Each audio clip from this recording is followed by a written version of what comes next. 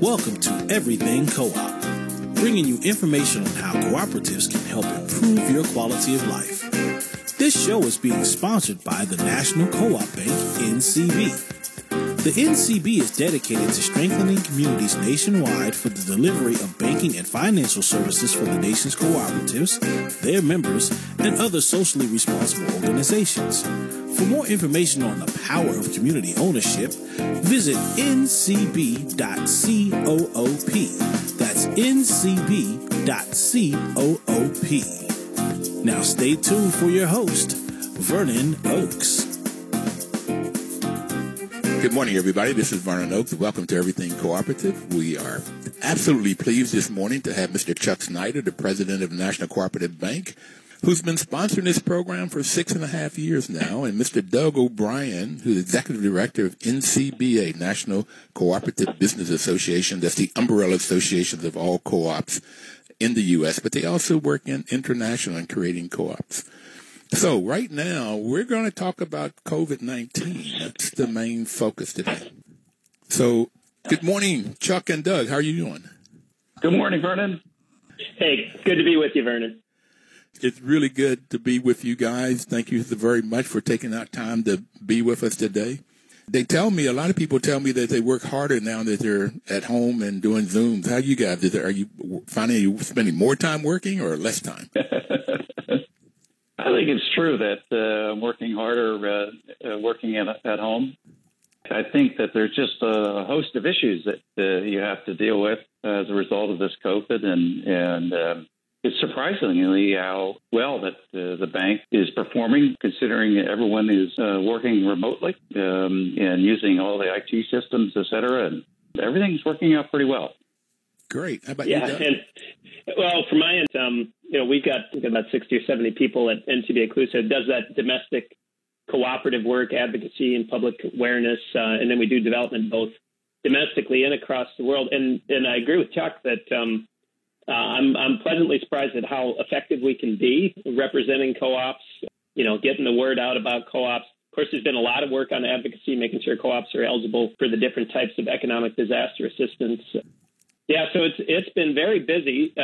Whether I'm working more hours or not, I don't know. It all just kind of blends, right? I mean, I'm here with the family. I got 3 little kids, and I get to go to recess every day, but it kind of starts off early and it can go pretty late. So. Well, the good news is you get recess. That was my favorite part of school. That and lunch. Okay. So this COVID-19 is extremely difficult.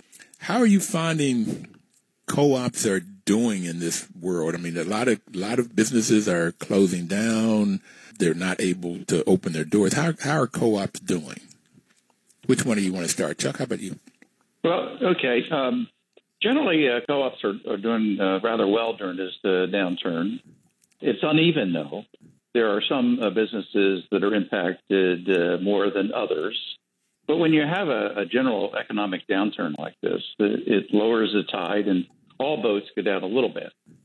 So it's not necessarily a positive thing for any of the co-ops, but generally co-ops have done extremely well. If you take a look at our delinquencies, which started out in March at extremely low levels, they have increased a little bit, but we're still, our delinquencies are half of what other commercial banks are experiencing. So, co-ops generally operate in the demand inelastic type services, food, healthcare, housing, financial services like with credit unions, et cetera.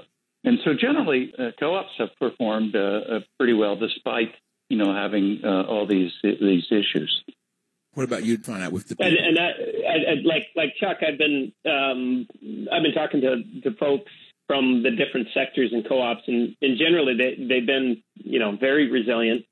I think performing as well or outperforming others in their sector, and we see some that demand has actually increased in their throughput. I've been talking quite a bit to the food co-op sector, and it's been interesting. At the beginning of this, they had some record demand, and they were really responding to their members' needs and kind of stocking up and preparing for the extended stay at home.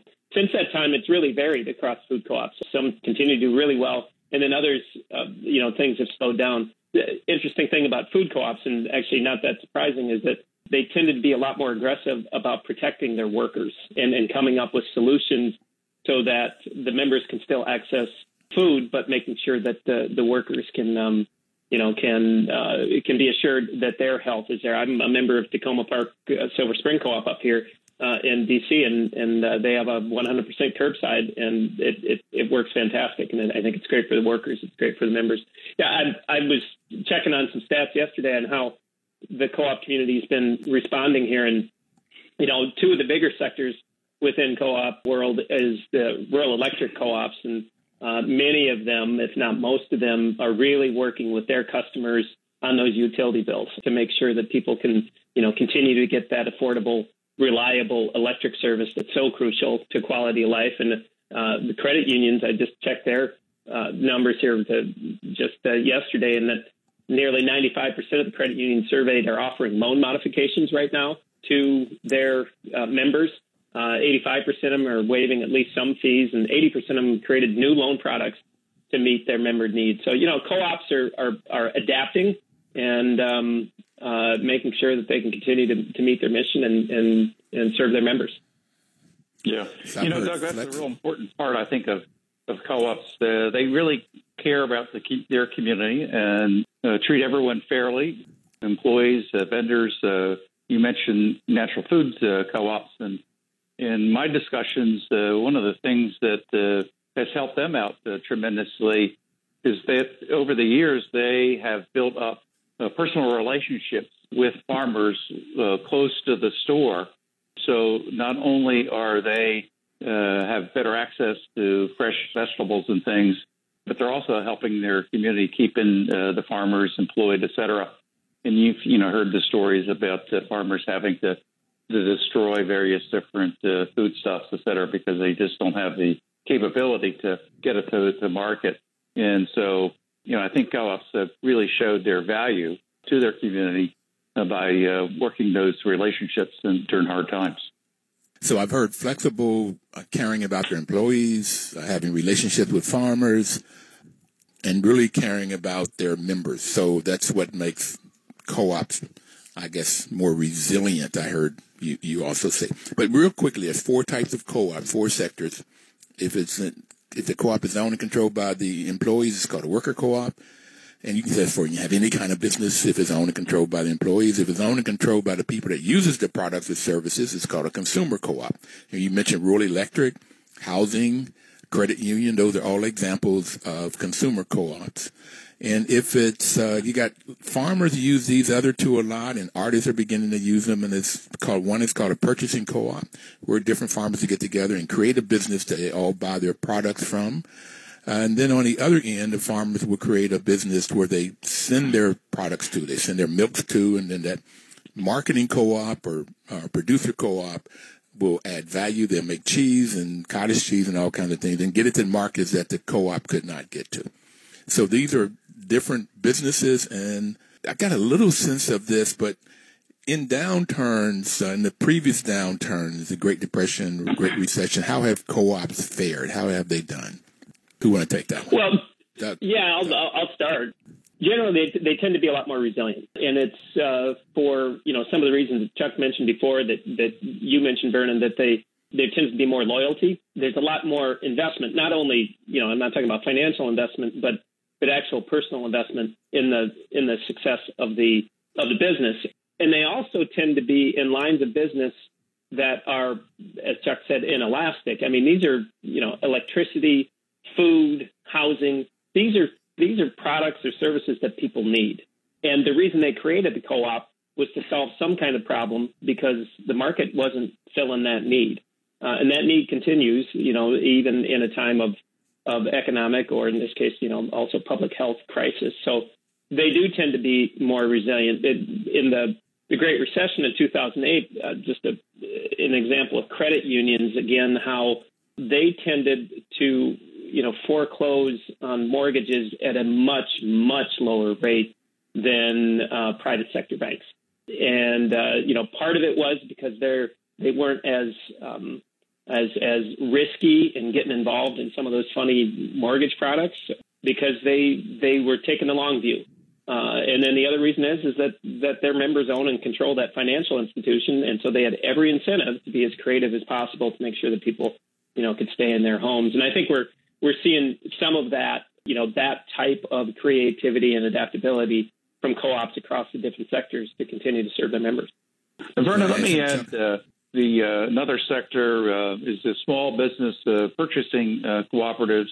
And one of the things during this pandemic is that the recession has been very, very hard on small businesses. And many of these small businesses that will survive will be members of co-ops in that they have a supportive structure around their activity. For example, Ace Hardware is a strong co-op. They have some 5,000 member stores around the country owned by entrepreneurs. And, I can't help but think that they benefited significantly from the national advertising that you saw on TV over the last couple of months, et cetera, and their delivery, home delivery product, et cetera, definitely has helped that small business segment.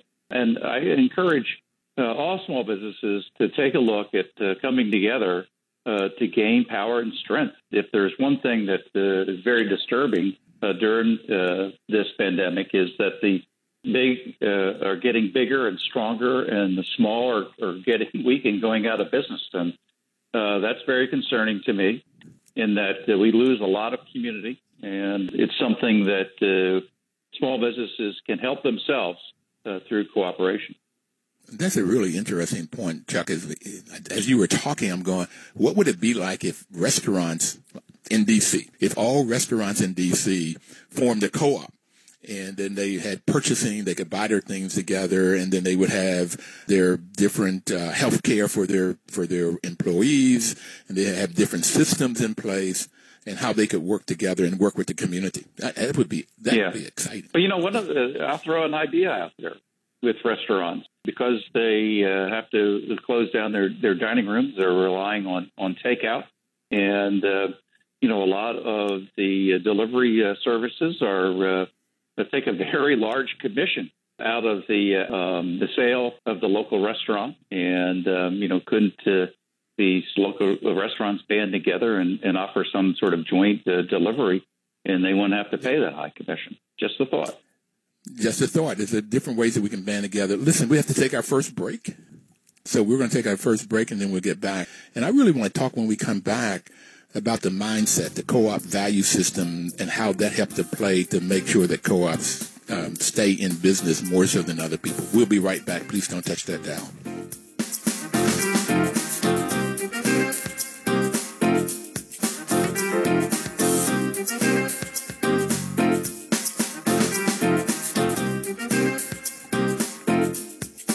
Information is power. Yes, it is. That's why National Co-op Bank has sponsored this program for 6.5 years to give you information about cooperatives and how they function so that you may go find one, research one out to do business with, or you may start your own. Get 3 or 4 people together. If there's some community problem, then you can help create this particular business, work together, and it has a much better chance of being successful. So we have Doug O'Brien, who's the Executive Director of NCBA, and Chuck Snyder, the President of the National Cooperative Bank, online with us to give us information about how co-ops are, how they're working within this coronavirus environment. So, gentlemen, when I listen to Governor Cuomo from New York talk, he says things like, we have to be a community. We have to work together. We have to be mutuality and solidarity in order to get through this. And I have it that he's talking co-op. And Northam is saying the same kinds of things as you have to have the golden rule. The golden rule is do unto others as you have them do unto you. So how does this fit in with this co-op and co-op values? Chuck? Well, let me just say that, we did have a healthy economy with low inflation and when this whole thing started. But we had significant issues, societal issues that I think co-ops could play a big part in providing solutions. And we all I've heard about the significant wealth gap in the United States, income gap, and that I guess the public discussion has been sort of moved away from some of these societal issues. And I think that as we start to get refocused on rebuilding the economy, I think you're absolutely right, Vernon, that we'll start to focus in on things like affordable housing. You know, here in the district, there's a significant issue with gentrification, and maybe a lot of folks that live in neighborhoods for a very long period of time are getting pushed out. And you know that housing co-ops, once formed, not only provide affordable housing, state affordable housing, but they're not going to go anyplace, and they're not going to get redeveloped, or they're not going to push out folks, et cetera. So, we have to get back to, so some of these societal issues, the sustainability with the environment, are all significant issues that I think co-ops have a solution, which we need not to forget about, and make sure that when we come out of this pandemic, that we're pointed in the right direction and address some of these long-term issues. I think we're getting distracted, and I'm glad we have leaders like Cuomo and Northam that are really keeping us focused on some of the more important things in life. Yes, I don't want to go back to the normal. That's real quick. Right. African-American male, it's clear that the inequities are huge in terms of income and wealth. And the example of wealth, the average white family in the U.S. has a net worth of $171,000. The average black family has $17,000. So the average white family has 10 times more wealth than the average black family. There's a huge history of why that's that, why it's like that. Right. And mostly it has to do with different policies. It doesn't have to do with laziness or not wanting or all of that stuff. But Chuck, in talking about limited equity co-ops, I want to give a shout out to Anita Bonds, who's council member for D.C., and she created a limited equity housing co-op, and she has said that limited equity co-ops are the answer to gentrification. I mean, she came up with this as we were doing this work, and then she would kind of like shout that out. So, Doug, what would you say in terms of values? We have the ethical values of honesty in co-ops, openness, social responsibility, and caring for one another. That's that golden rule. Right. How do you care for one another? So how do you think that works in this environment, coronavirus, Great Depression, and normal? How does that value system work? Right. Well, I think it's great. That's a great point, Vernon. You listed some of those values, and we also have the principles. We have the 7 principles of cooperatives that are understood and accepted by the cooperative community across the nation or across the globe. And there's 7 of those, and I'll just want to mention 6 and 7. 6 is cooperation among cooperatives, and 7 is concern for community. These are principles that show up every day with cooperatives, the way that they treat their members, the people in their community. But I think during this COVID experience that we really see co-ops expressing principles 6 and 7. Cooperation among cooperatives. Isthmus Engineering Manufacturing is a worker-owned cooperative in Madison, Wisconsin. They learned about the shortage of personal protective equipment for workers, and they did what good engineers do. They solved the problem. They retooled one of their manufacturing lines and started to create face masks that are so incredibly valuable to healthcare workers. They provided 4,000 masks to home care cooperatives in a very quick order. And, I mean, that was great for the workers. It meant that people could be taken care of in these worker-owned home care cooperatives. It's such a huge piece. I mean, another example, the Cooperative Development Foundation, which is the nonprofit that's affiliated with the National Cooperative Business Association, they put out disaster grants, and they've appealed for resources and have raised over $230,000 from the cooperative community and have been able to put out $230,000 to different home care co-ops primarily, but then to other places. And so it's been, and I want to give that a plug. They continue to seek resources at CDF, CDF.coop, and people can provide them resources and share among the co-op community. There's a lot more examples we don't have time, to get into, but I could sure mention some more about co-ops coming together and really helping each other out and also helping out their communities. I take Chuck's point, I think is really important about this is the moment. There are some things that are really sliding in the wrong direction, racial disparities and so many indicators, wealth inequality. And what my hope is that this COVID experience is actually putting a sharper focus on these problems so that as policymakers and community leaders look for, strategies for the recovery, that they look to co-ops. Co-ops increase community wealth. Co-ops provide people more control and say about their businesses and their community. And that's exactly what we need today. And we've seen this in the past. And I think that we're in another moment like that right now. Doug, you had mentioned Principles 6 and 7, cooperation among co-ops and concern for community. But those were not the main two that I liked when I first got introduced to co-ops. I like number 5, education, training, and information. And I found that's one of the reasons that co-ops stay in existence is because there's this constant training. And I like number 1, again, being African-American, this voluntary and open membership, that it's open to everybody, regardless of your race, religion, gender, where you come from, what your zip code is, what your political or religious. It just doesn't make any difference. It's volunteer. If you want to be a member, you can be a member. And then it's one member, one vote, which is the second one. And this member economic participation, you put some money in to normally a small amount in. And if there's money that's made in profits, you get a portion of that. And you have to have control. That's the 4th, autonomy and independence. So that's why I love co-ops, and I think that's why they exist. Any other thing you want to add, Chuck, about this value system and why co-ops work? You mentioned public policy. Let me go back a little bit. Public policy hasn't necessarily helped in the wealth gap or income gap, and I certainly agree with that. But hopefully we're pivoting to a new time, and Doug has been a big part of this in advocating fairness and cooperation on Capitol Hill. And we have been advocating for, probably 30, 40 years to have co-ops eligible to participate with SBA programs. And recently, we got the SBA with support of Congresswoman Velasquez and Senator Schumer to really pass some legislation that would allow the co-ops to participate in the SBA programs.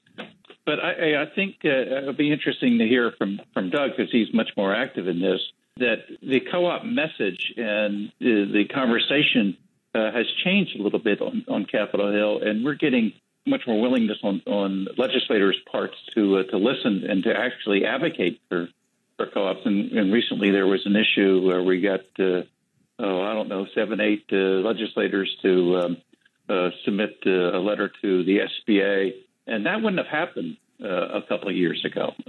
So, hopefully we're turning the corner on some of these public policy, and I think that we need to push hard to take advantage of this change in attitude. And we're going to talk about that to the other side of our next break. Doug, when you come back, I'd really like to hear what you've seen as a change. And I just want to give a shout out to Doug and Chuck for really being out there advocating for co-ops and getting that change in policy. We'll be right back. Please don't touch that dial.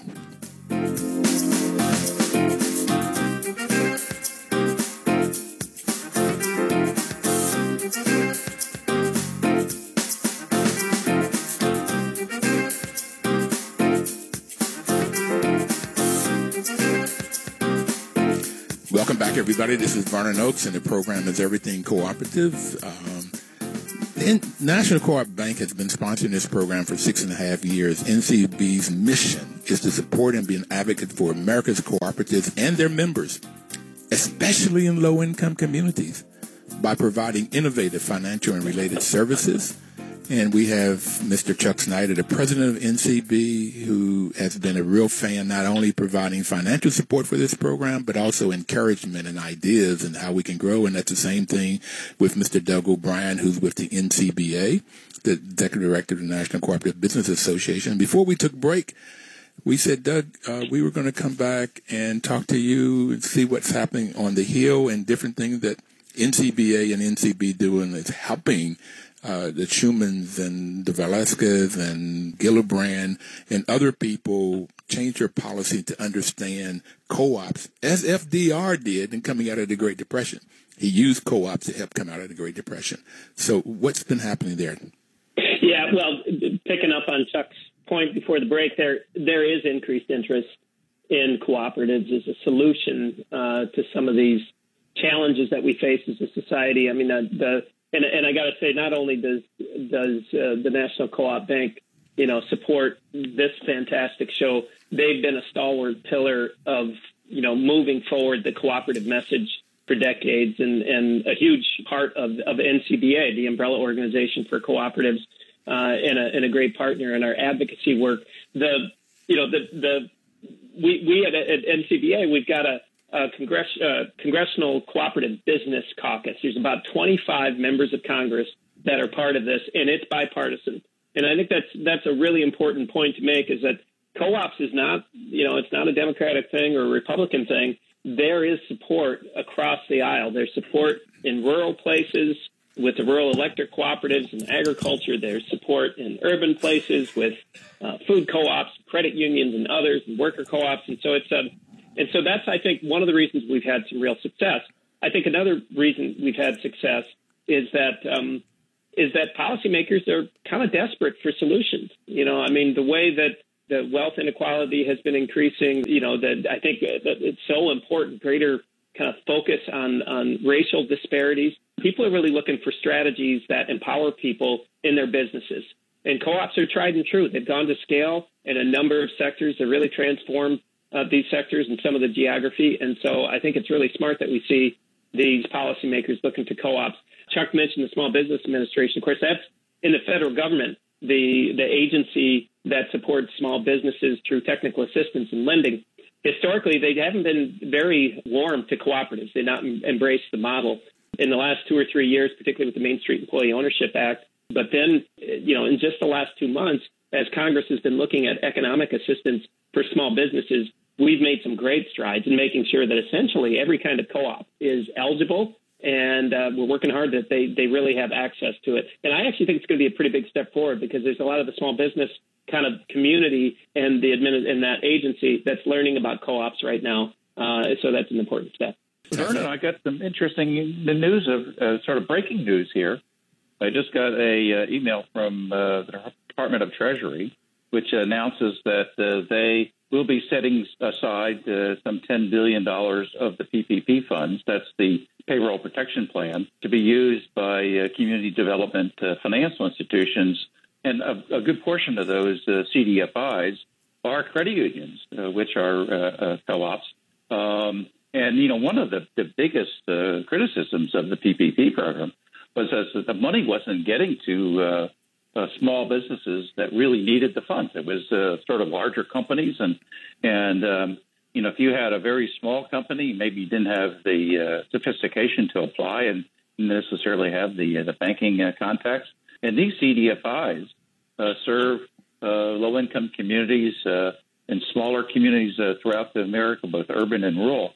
And I think it shows what we're talking about here is that public policy is changing a little bit here, more towards to our way of thinking.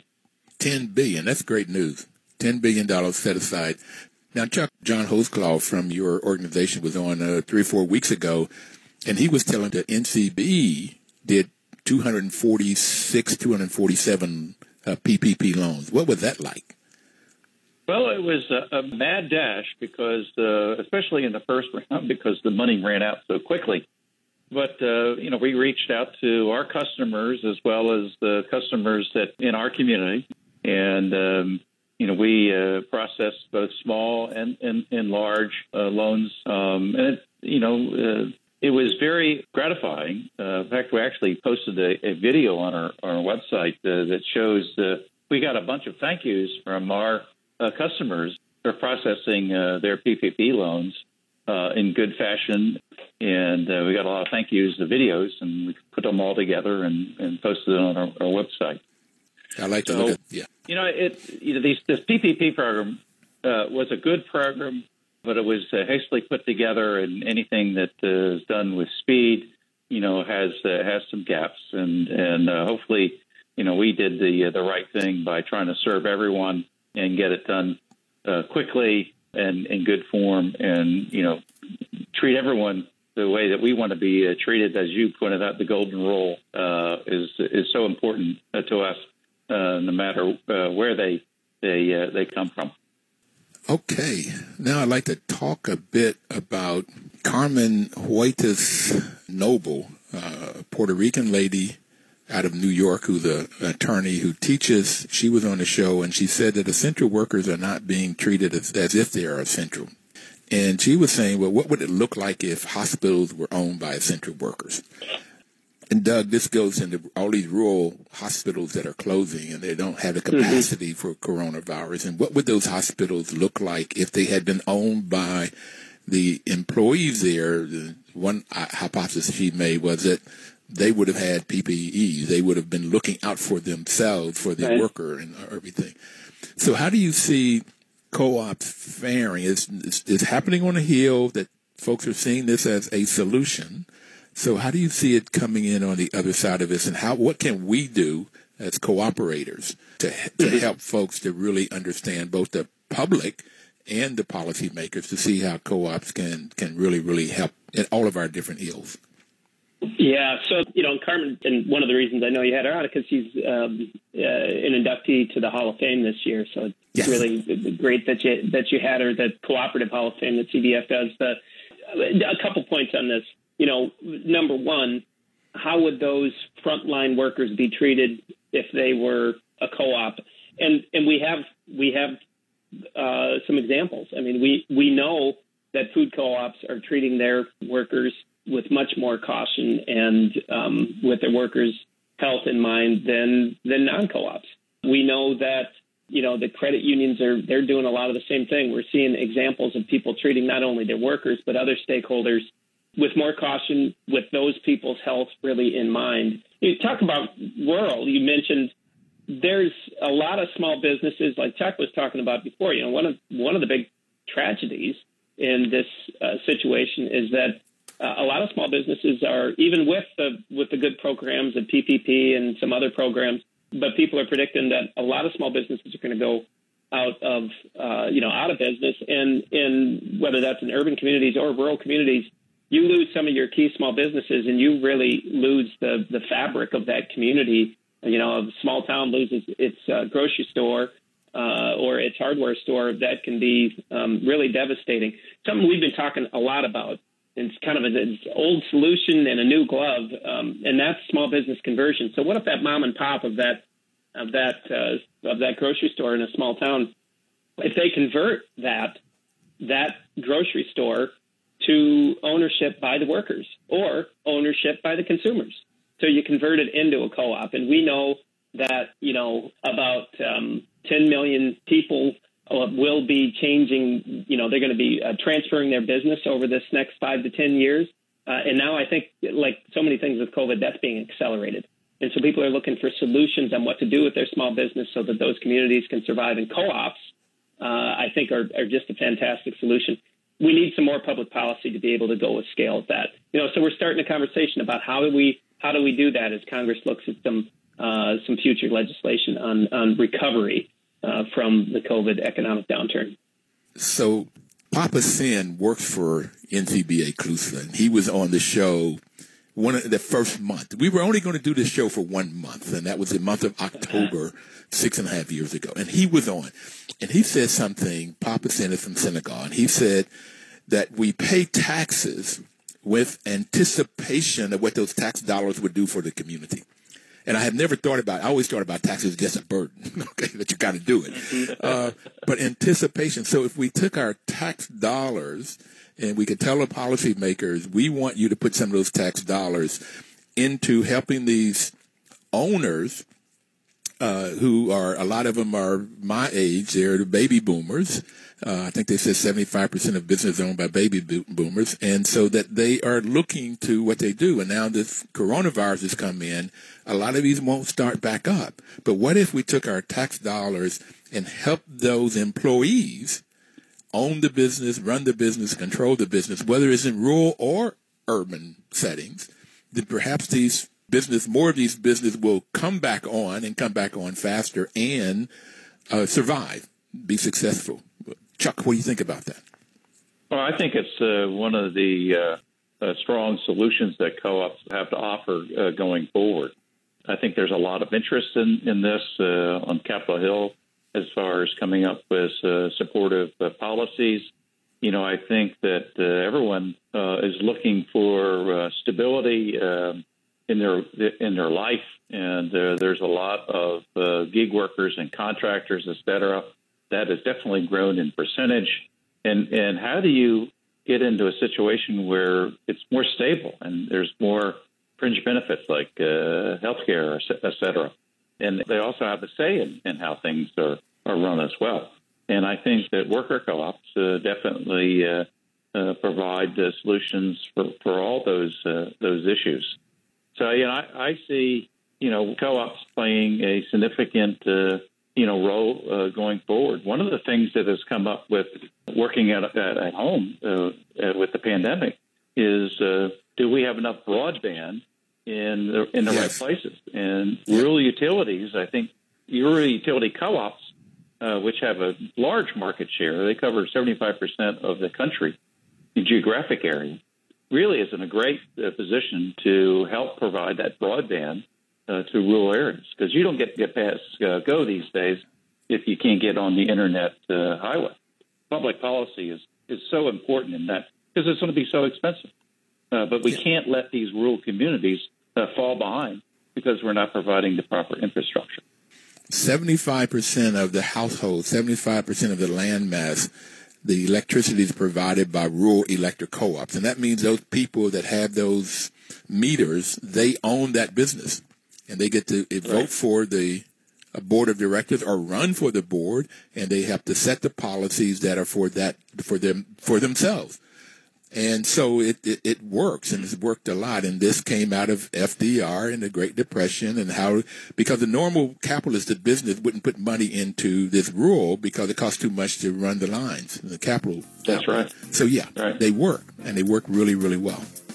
We're going to take our final break, and I'd like to come back and continue this conversation of what's the co-op role after this pandemic, and looking at what we can do. We'll be right back.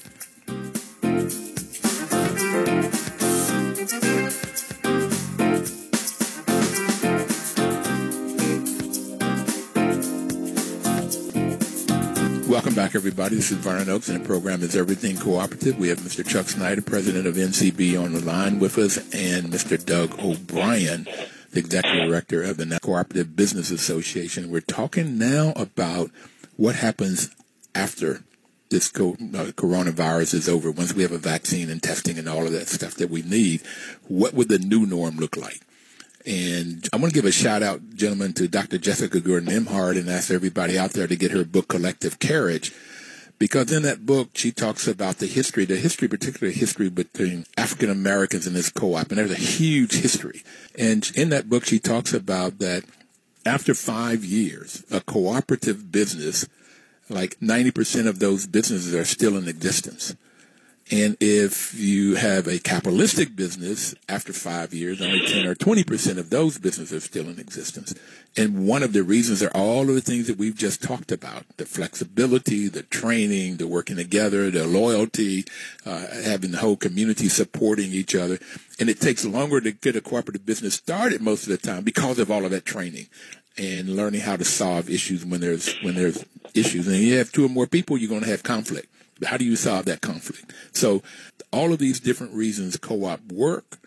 So what can we do to get the word out even more than what we're doing so that policymakers and the general public knows about co-ops as an answer to a lot of these ills that we find in our community? Chuck, why don't you start off with that one? Sure. You know, this is sort of a once-in-a-lifetime, event. You know, the last pandemic was 100 years ago, and this recession is going to be much greater than any recession that we've had since the Great Depression. You know, the Great Recession was a significant event 10 years ago, but for example, the high of unemployment was close to 10%. I think it was sort of 9% or so. Some areas were much greater. But we have already had the job losses this time around 2 or 3 times more than we had 10 years ago. So the impact is going to be similar to that of the Great Depression. Now, I don't predict a depression. I think we'll have a recovery here.